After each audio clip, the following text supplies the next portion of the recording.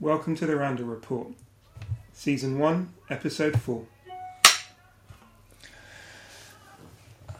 So a little bit of fun, the clapperboard. So it's good, isn't it? I rather like it. Morning. That's why we keep it there. Good morning to you. How are you doing today? Welcome to the Randall Report, of course. Episode 4, did you say? Yep. 4 already? Wow. Okay, hopefully we're getting better at it. We're steaming through them. We're steaming through them, yes. Something is steaming. Okay. So, yeah, what have you been up to then the last few days, mate? Well, yesterday was exciting because obviously it was Shrove Tuesday. Yeah. Or at least I thought it was. And in the excitement, I made a huge batch of batter and made about 30 pancakes. Only to be told later that afternoon that Shrove Tuesday is actually the first 2 days of March, which I didn't realise. So I've got some pancakes waiting for you over the next couple of days. But yeah, I got a bit too excited. 30? But yeah. That's a lot of excitement. Well, like for my mum, for my cousin, for my auntie, all that sort of stuff. Okay. And you've eaten them all now? No, not yet. Still working working on it? There's still a load in the fridge, obviously. Crikey. Wouldn't half a dozen have been enough? Yeah. Well, So yeah. everybody, I take it because you made 30 and you've dished them around, that everybody, you've heard this, Everyone but it's not Shrove Tuesday about half a dozen times. Dear. Well, You need to be looking at the calendar. Well, I always thought it was the first Tuesday of the month. Of February. Yeah, that's what I thought. Obviously not. I had a Spanish friend who once said to me, I said, I can't understand you Brits. You have a special day to celebrate poor people's food. Back to me. Because pancakes, the tradition comes from, I suppose, not really having... What is the tradition? Well, that was a good point. But, from I the thought it was days of old, of people not being able to... It's supposed to be the last day that you can eat before Lent, before fasting, right? And then you get to eat. So that's your last meal before fasting? Yeah, like your last treat before you go into Lent. A treat? Yeah. Bit of flour and water? Yeah, and sugar and A lemon bit of and milk. sugar and lemon and Nutella. That's a treat. Oh, okay. Did they have Nutella back then? Probably. I've never liked it. Really, we shouldn't have mentioned the brand, of course, but I'm not into chocolate And any spread. kind of chocolate spread available in the supermarket. Yes, chocolate spread. It's the presence of the hazelnut, I find. It kills it. It kills it for me. I'm a purist. I like my chocolate unadulterated, Fair enough. But anyway, that's that kind of keys us in because it is, pancakes traditionally was food of the poor. Like there's certain, I think every country in the world has its sort of simple, dishes. Pizza. Well, I wouldn't say that's Yeah. Yeah. Pizza was food of the poor. Yeah. Really? Yeah, because you'd make your bread and then whatever scraps you'd have left over, you put you'd it. stick it on the bread. Yeah. And then came pizza. Yeah. Poor people's food. But Nice all over the place. Yeah, but they had nice ingredient with the mozzarella, cheese, or was that came later?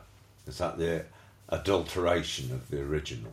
Yeah, and then it came to England and they started putting pineapple and other weird bits on it. Stuffed crust. Yeah. Yes. Have you ever had your crust stuffed? Let's move on, eh? I think we need to move on. Swiftly. Well, today I want to talk about money, the cost of living crisis, the death of cash, and more. Because obviously now we're seeing now that inflation is at a 30-year high, and we're seeing obviously the huge hike in energy prices. I think next in April they'll go up by an average of £650 a year, something like that. Yesterday the price of crude was $91. Which is the highest it's been in years. In a good amount of time, yeah. And in fact, I filled the bike with petrol before I came here. Yeah. And Super was £1.59. £1.59 a litre, which is insane. It's a huge hike. Wow. Okay. It's a huge hike. This time last year it was about 1.25. When I first started driving, long time ago, it was like 70p a litre. I think we mentioned in the last one that Prince Charles runs his Aston on surplus British wine, so cheaper than petrol. Exactly. Well, some of it is, especially those ones in the cartons, especially the ones that he makes off his farm. So yeah, called the Duchy. Oh, the Duchy of the Duchy brand. Yes. I've seen the biscuits. Biscuits are good. Are they? Lemon melts. Yeah. Well, sorry, we don't wish to promote any. Plus, any other kind of lemon biscuit available. He's not paying. Prince Charles is not paying us for this. No. No sponsorship. So no deals. We're not mentioning his biscuits again.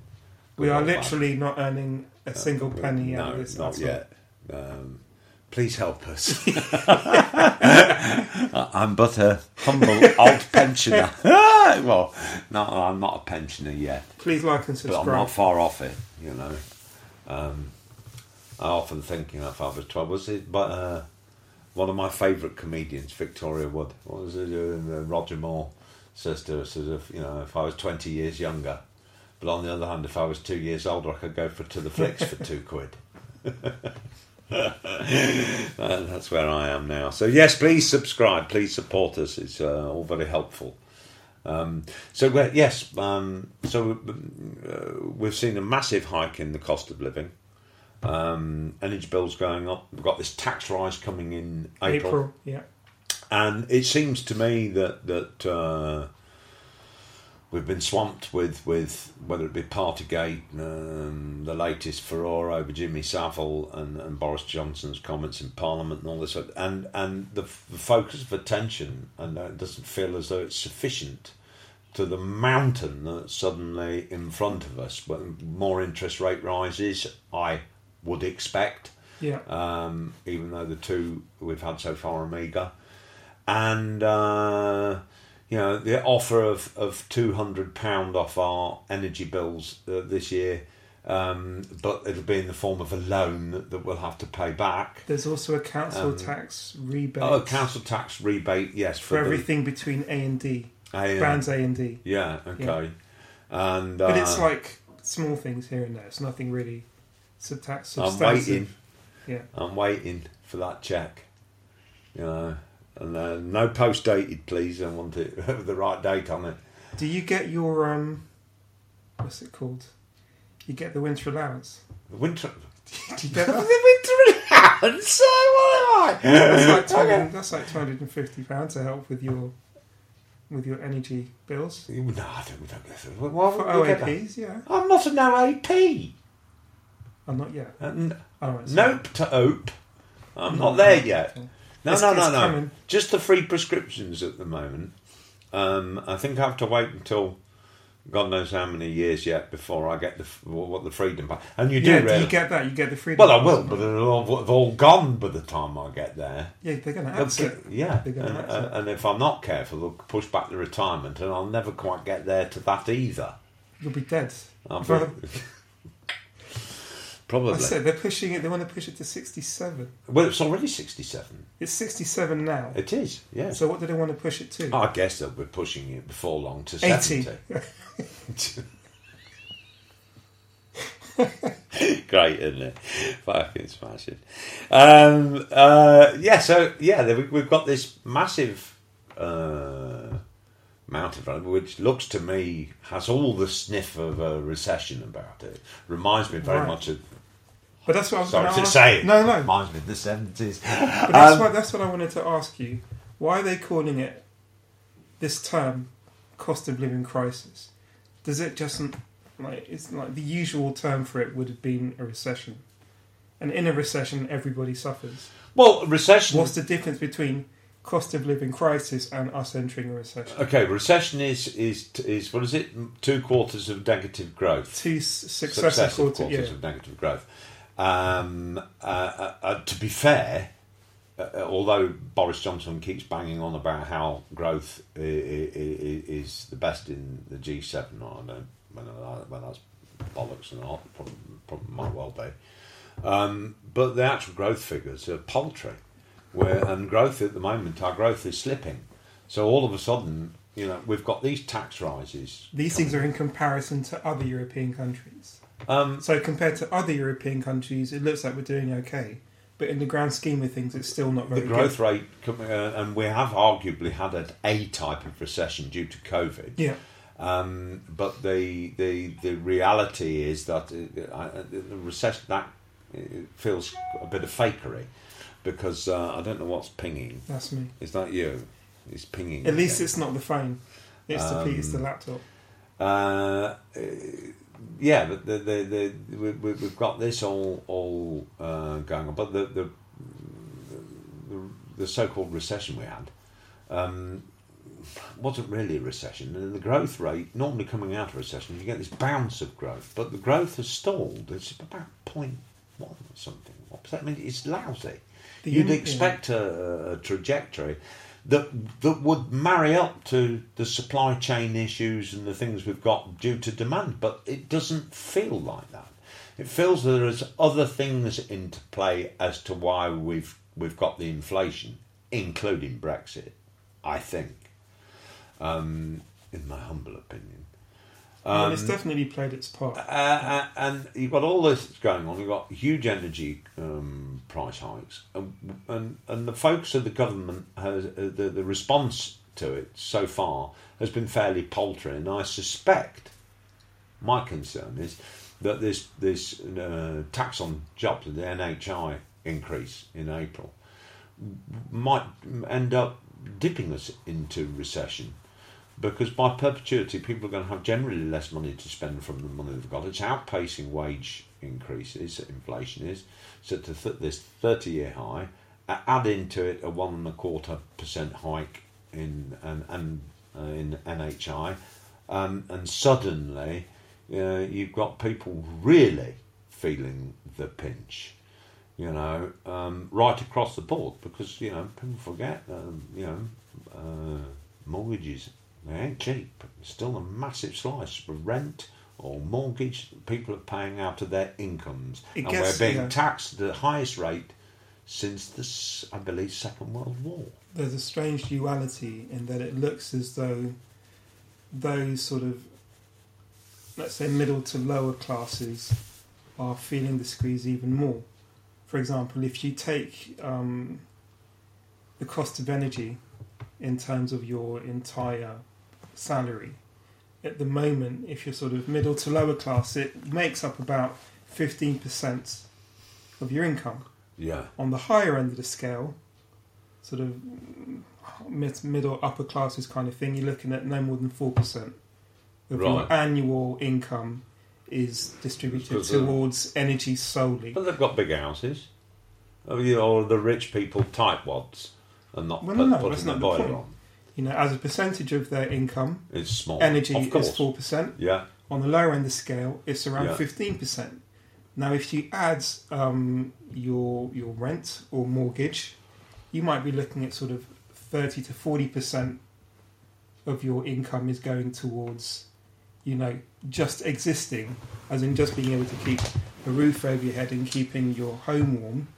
On the lower end of the scale, on the higher end of the scale, it's no more than 13%.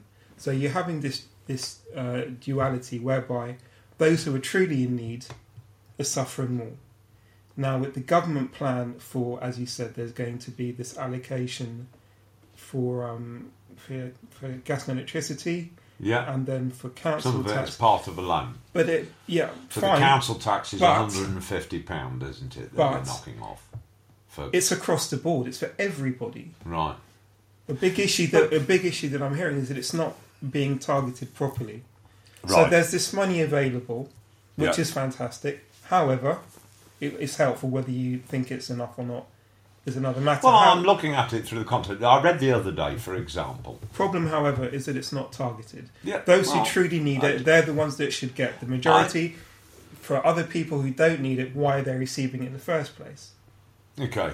Well, I just feel like from where I look at it, I mean the prospect of all of this inflation in energy, food prices, and elsewhere, hikes in your basic prices for broadband and rail fares.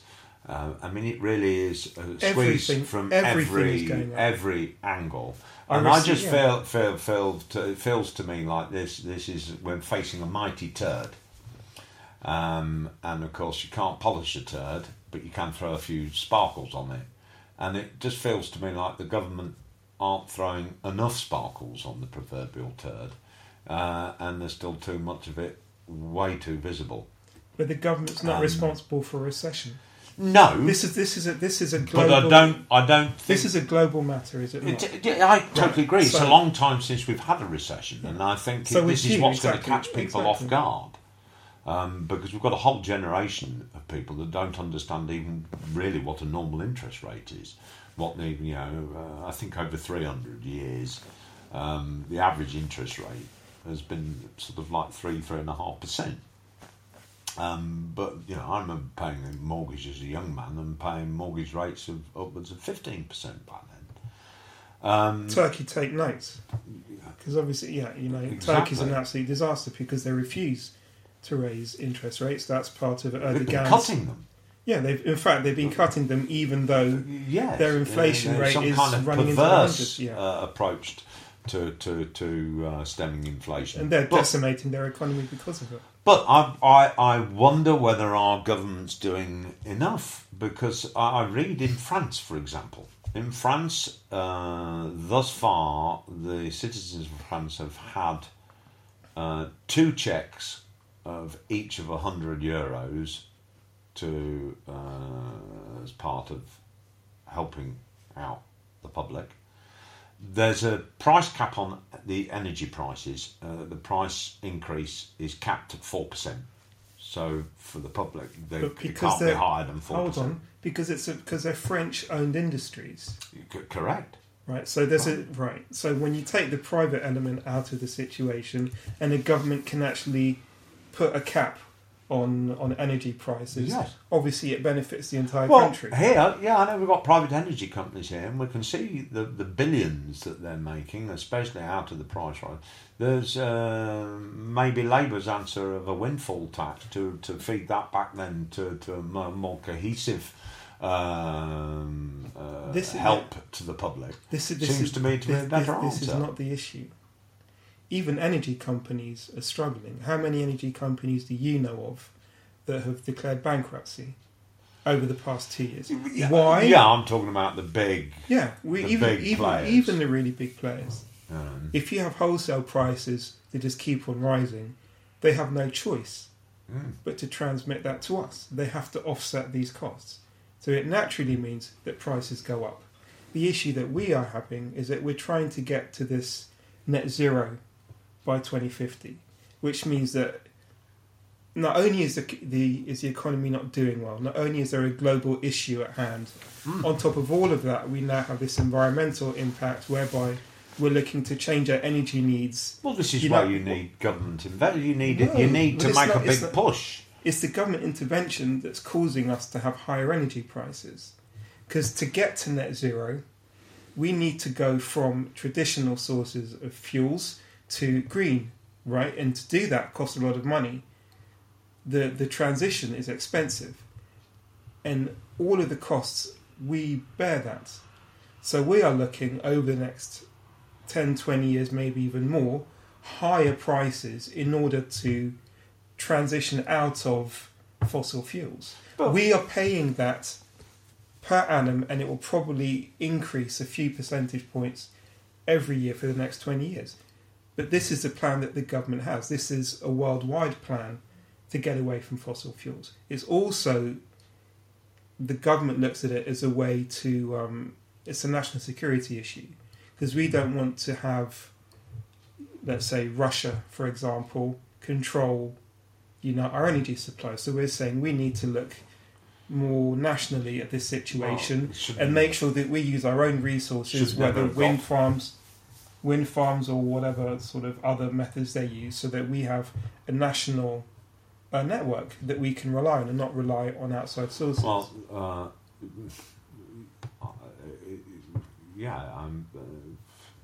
clearly there's been a lack of attention for some time on dealing with the country's energy needs and not being reliant on it. Don't get me wrong, there's a big argument for not having sold off the energy companies in the first place.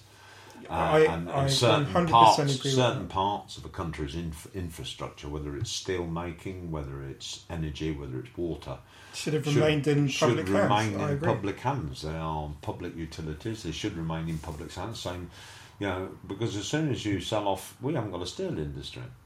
We get into something that requires the making of a lot of steel, and very quickly, as we did in the Second World War, for example. Where are we going to go for it? We haven't got it. We're reliant on other countries for our gas supply. I know Britain doesn't have a great deal of gas directly from Russia, but the reality is, because other European countries and lots of other countries do, it still affects the price and affects our energy security. But it affects supply. Because it affects supply.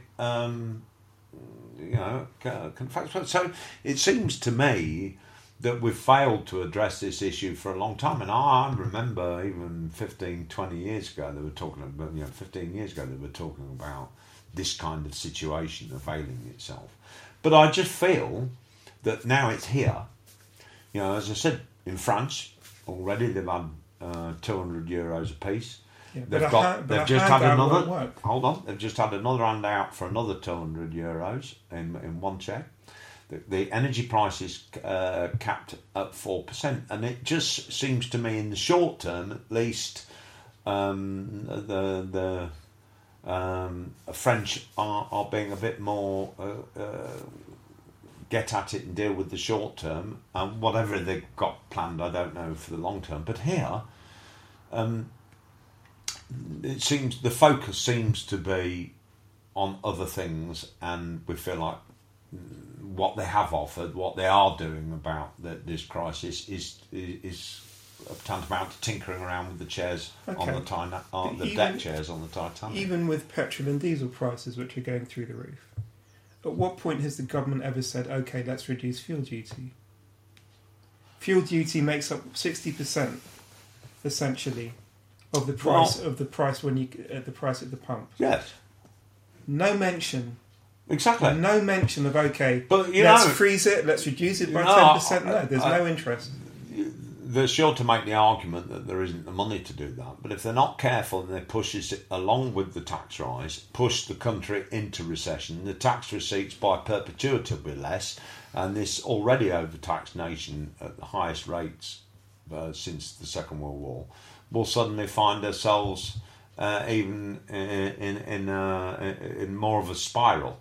And in a situation that will be more difficult to get out of, all because it feels to me, in my humble opinion, that at the moment the government's approach to it, the Chancellor's approach to it, is wholly insufficient. I think he's got one thing right since he became Chancellor, and that was probably furlough, at trying to protect the economy from the most severe effects, if you like, of COVID.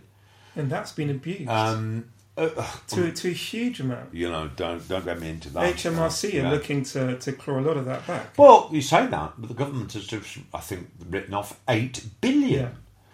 Yeah. And yet, on the other side of it, they're making these tax hikes. I thought that was PPE, though. No, I believe that some of that is to do with the contracts and for some of the stuff that related to the pandemic. Yeah, PPE. Yes, that's it. Personal protective equipment. But that's a scandal in and of itself. Yeah. So I was thinking PPI. Because PPE, a lot of those contracts for equipment wasn't fit for purpose. Was how do you call it? It expired. The date of expiry had gone through. It wasn't. used. It was thrown away. It didn't sort of get to where it's supposed to go to. Yeah. So that's an 8 billion loss. It's a massive amount. And then even when the government was asked to explain itself and apologise, they refused to do so. Well, they were found guilty in the High Court for the way they handed out some of these contracts. They were actually found to be in breach. Yeah. So, but my question for you is this then. Is the government not way too large and way too bloated? And the issue for all of us is that government is simply too large, too expensive. I think one in six of us either work directly or indirectly for the government. I think, and the government as an entity is essentially a drain on the economy. Yes. I can't disagree with that, and often an inefficient drain on the economy. But it doesn't. For me, it doesn't alter the fact that I don't think it doesn't feel like we've got competent leaders who are looking to that have some semblance of a plan. They have these things like levelling up and what have you. Well, of course, that could all be pie in the sky if we end up in a recession. And so it seems to me that the tax policy, we need something doing about social care and all the rest of it. But why squander and write off £8 billion worth of bad choices? Why talk about spending God knows how many 100 million on a new royal yacht? And why, if money is such a big issue, do we send people like Liz Truss round on a £500,000 journey to Australia when she could have gone business class? She could have even flown in the lap of luxury a little bit for probably 50 grand. Or she could have used Zoom like everyone else. Hello. Although, trust me, she's not pretty on camera. But sorry, Liz, if you're watching. But hey, we all have our opinion. But yeah, it just seems to me that the approach is wholly insufficient. They're not thinking it through. The tax policies are in danger of, because the proportion of tax is already very, very high, are in danger of backing us into a real big corner here. 1.25% rise in NHI, energy prices, food prices, you name it, petrol, you name it, it's up. And yes, you can talk about percentages, how it might disproportionately affect very low income earners, but the harsh reality is I can't think that the vast majority of people, even people with good jobs paying mortgages, because of the rates tax and the hikes in the mortgage rates as well, that we're heading for trouble. Britain PLC is heading for trouble, and it doesn't look as though there's a captain at the bridge in a meaningful way. If we're assuming that this is inevitable, there's nothing the government can really do. Well, you can't just lay back and wonder. I mean, there are ways of mitigate, but the point is, they need to have a plan, and it's no just good there sitting silent and shuffling around a few ministers into non-jobs. I mean, I think the latest is, was it William Rees-Mogg? Jacob, sorry. William Rees-Mogg was probably his dad, I guess. No idea. Pass. I expect so. Jacob Rees-Mogg. Yes, Jacob. He's Rees-Mogg. Brexit secretary. Brexit secretary. Minister for Brexit Opportunities. Quote. I mean, really. It's... Well, there's lots of trade deals still to complete, so I'm assuming... Well, yes, because we've got... He'd assist with that. It stands to reason. And it just feels to me, as I said, they're more... The behaviour of Number 10 and the Cabinet and the government is more about securing their own tenuous posts rather than focusing and having a bit more of a proper plan that's just not hot air for the country, as clearly it's facing a likely proper recession were the first that there's properly taken place for a generation. Because the last big one was 2007, 2008. Well, I don't even consider, because we pumped that much QE into the system, which is why, folks, we're in the shit now. Well, exactly. Because the whole approach since 2008 has been fundamentally flawed. Too big to fail doesn't work. It doesn't work. Every now and then you need a bust. So, yeah, watch out, everybody. There's definitely tighter times to come, much tighter. What really concerns me with all this is that the price of housing keeps on going up. It's at the highest level ever, property prices. That bubble will burst. Yeah, I'm convinced that bubble will burst. So there's obviously a bubble being created, and it's close. Well, it's close to burst. It was created by cheap money, by QE, essentially, because along with the bubble, obvious bubble in the stock market, there is no doubt that the property does not reflect the incomes. I mean, and every interest rate increase from now on, will just take out, a whole sector. Yeah, exactly. Of the economy. I mean, granted, we're talking now 25 years ago. So 25 years ago, the property that you bought for 75,000 is now 800,000. I mean, that is just nonsense. Wages haven't gone up by that same measure in the same way. So I'm afraid that we're likely looking at the end result of it. I think will actually bring about the final bursting of the property bubble in a way that perhaps will be shocking. But the problem is that even at, say, 20% reduction still doesn't represent, the true value of bricks and mortar. Yeah. You'd have to look at a really significant collapse. Well, you'll get one. I mean, I remember the property blip, if you like, and it was, all intents and purposes, a crash in the early 90s.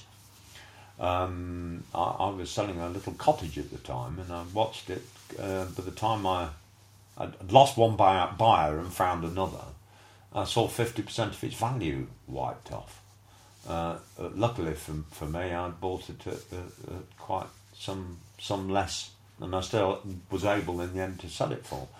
But that was due to a bubble that grew from October '87. Privatisation, I suppose.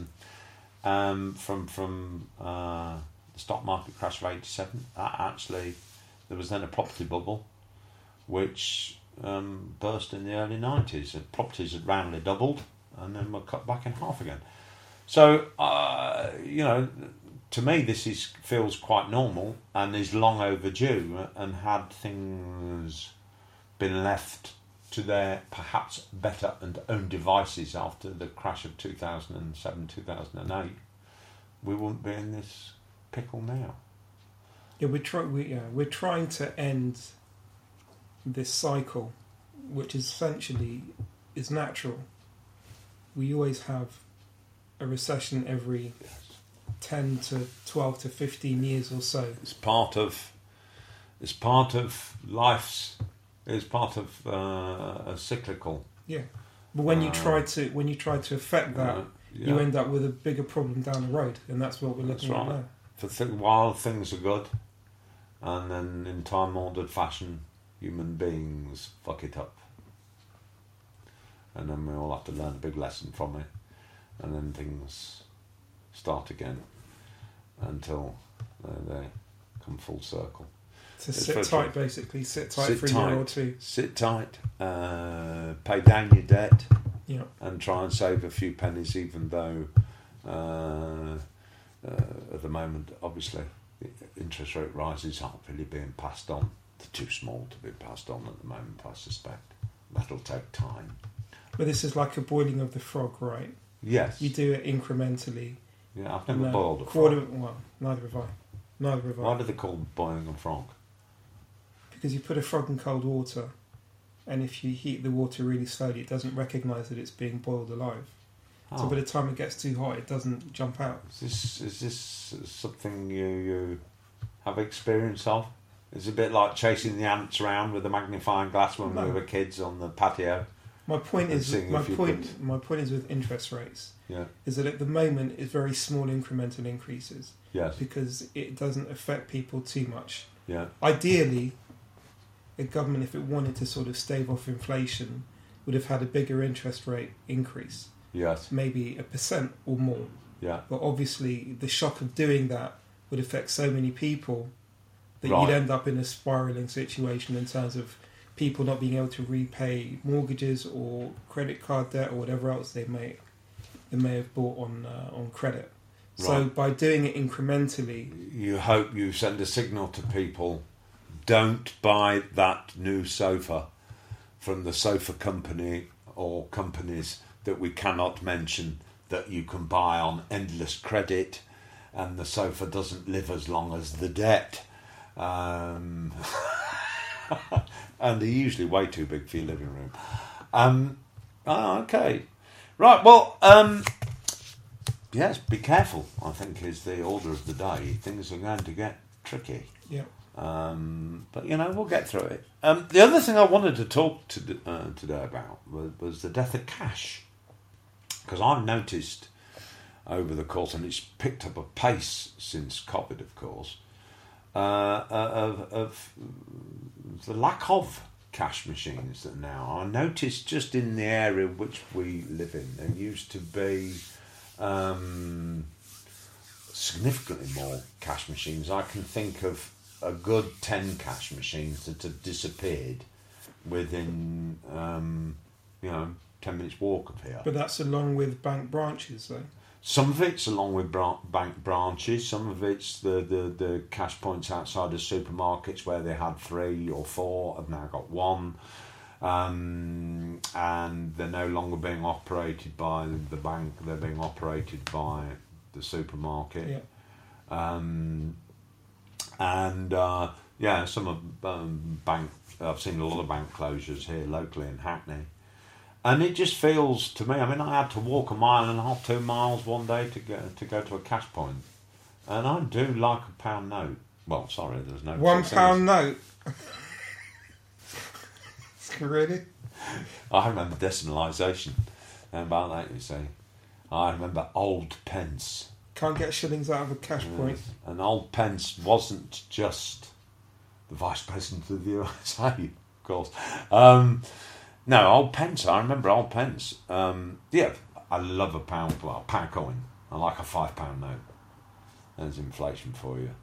And I just feel as though with more and more places not taking cash at all, which has speeded up since the pandemic, I just feel as though this assault on cash, if you like, is a very dangerous thing. So do think on when you're using your mobile phones to pay for stuff, that you're gradually and slowly assisting in the relinquishment of one of the last freedoms that we have. Because once everything is cash is gone, then every move you make, if it involves paying for something, is tracked and processed, and our money then is controlled. We have no freedom over it anymore. Is that the point? Is that the point? Is that the aim? Is it some kind of financial enslavement whereby, if you're a conspiracy theorist out there, not being able to have cash, like you said, means that every transaction you make can be monitored? Yes. And can be tracked. Yes. Which is exactly why... cash money is, I think, is a cornerstone of freedom. Which is why cryptocurrency is becoming so popular. Because it's the next evolution of cash. Yeah. Whereby you can have an anonymous transaction which should be 100% secure. But of course that's very cryptocurrencies are, of course, very volatile, as we know. Yeah. I mean, they're up and down like a horse draws. But it's like VHS and Betamax, right? You'll always have something that will come to the fore, but we haven't figured now it. you're showing your age. Yeah. But we haven't got there yet. You know, you have 6 or 7. I know there's some of those poor mums that picked Betamax right? over VHS. But the problem is, you don't know which one will come to the head. You're assuming that one will sort of become the global cryptocurrency, the global standard that will be accepted universally. But we are not there yet. So at the moment, it's literally... even that can be controlled. And of course, that has issues Not of its really. own, doesn't it, crypto? Well, it depends which currency you look at. Yeah. But I just feel like in more traditional terms, you know, cash money is freedom. It's the freedom to you know. I mean, don't get me wrong. I can see there's obvious,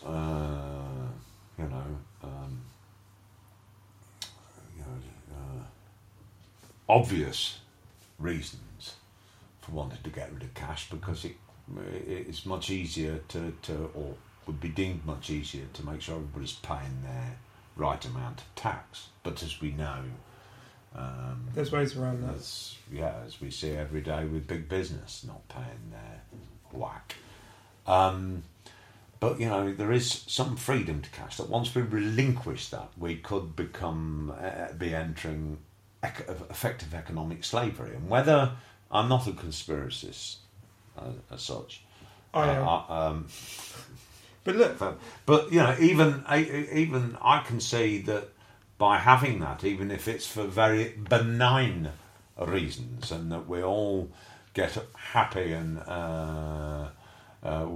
using our phone to pay for stuff, just, you know, holding it up, that we are, you know, benign, something that might be benign at the moment could be, accidentally slip us into something that's a place that's rather dark in the future.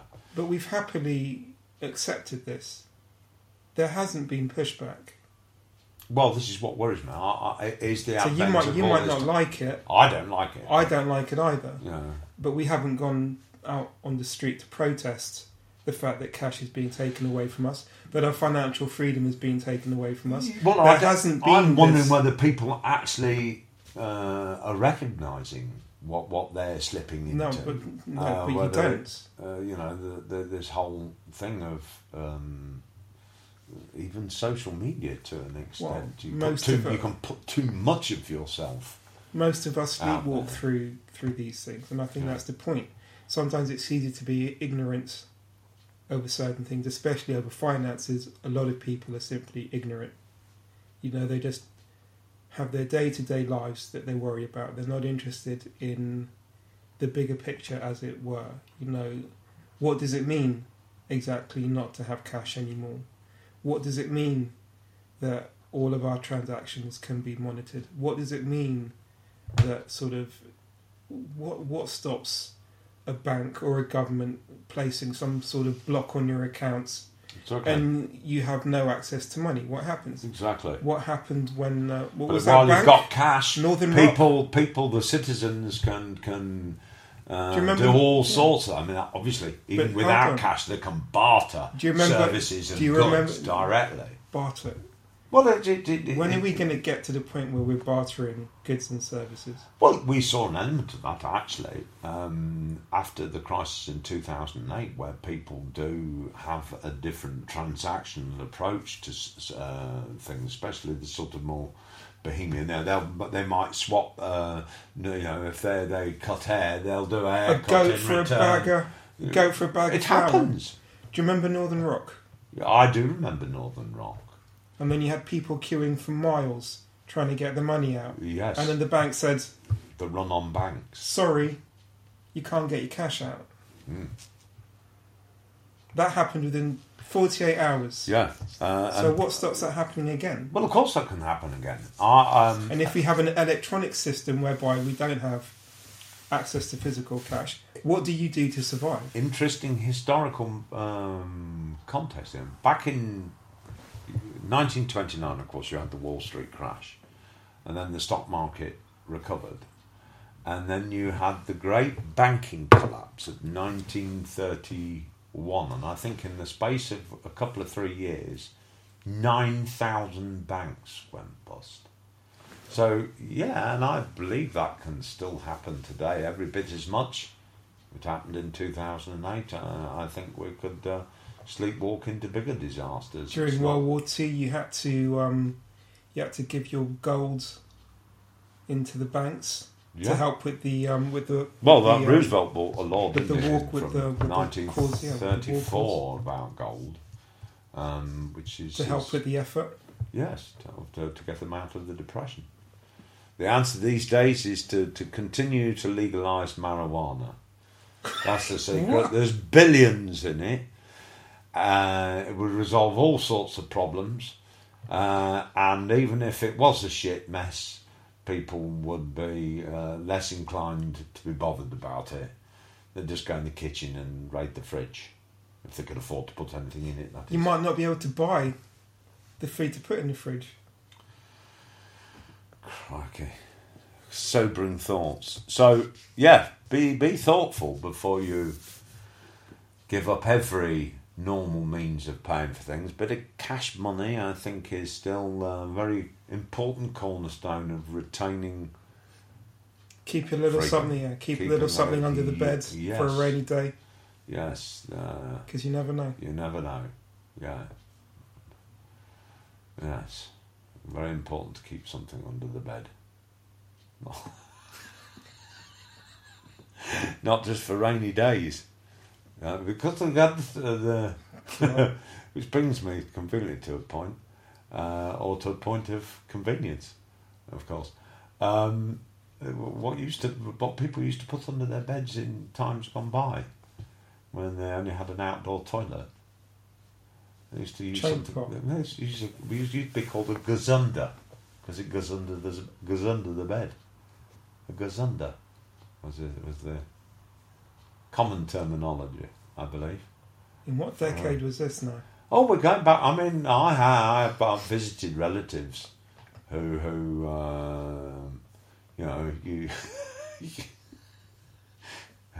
who didn't, back when I was a youngster, I still had people we know that didn't have inside toilets and bathrooms back in the day. So you had to use a gazunder? Yeah. I mean, I've had to use somebody's outside toilet because there wasn't an indoor one.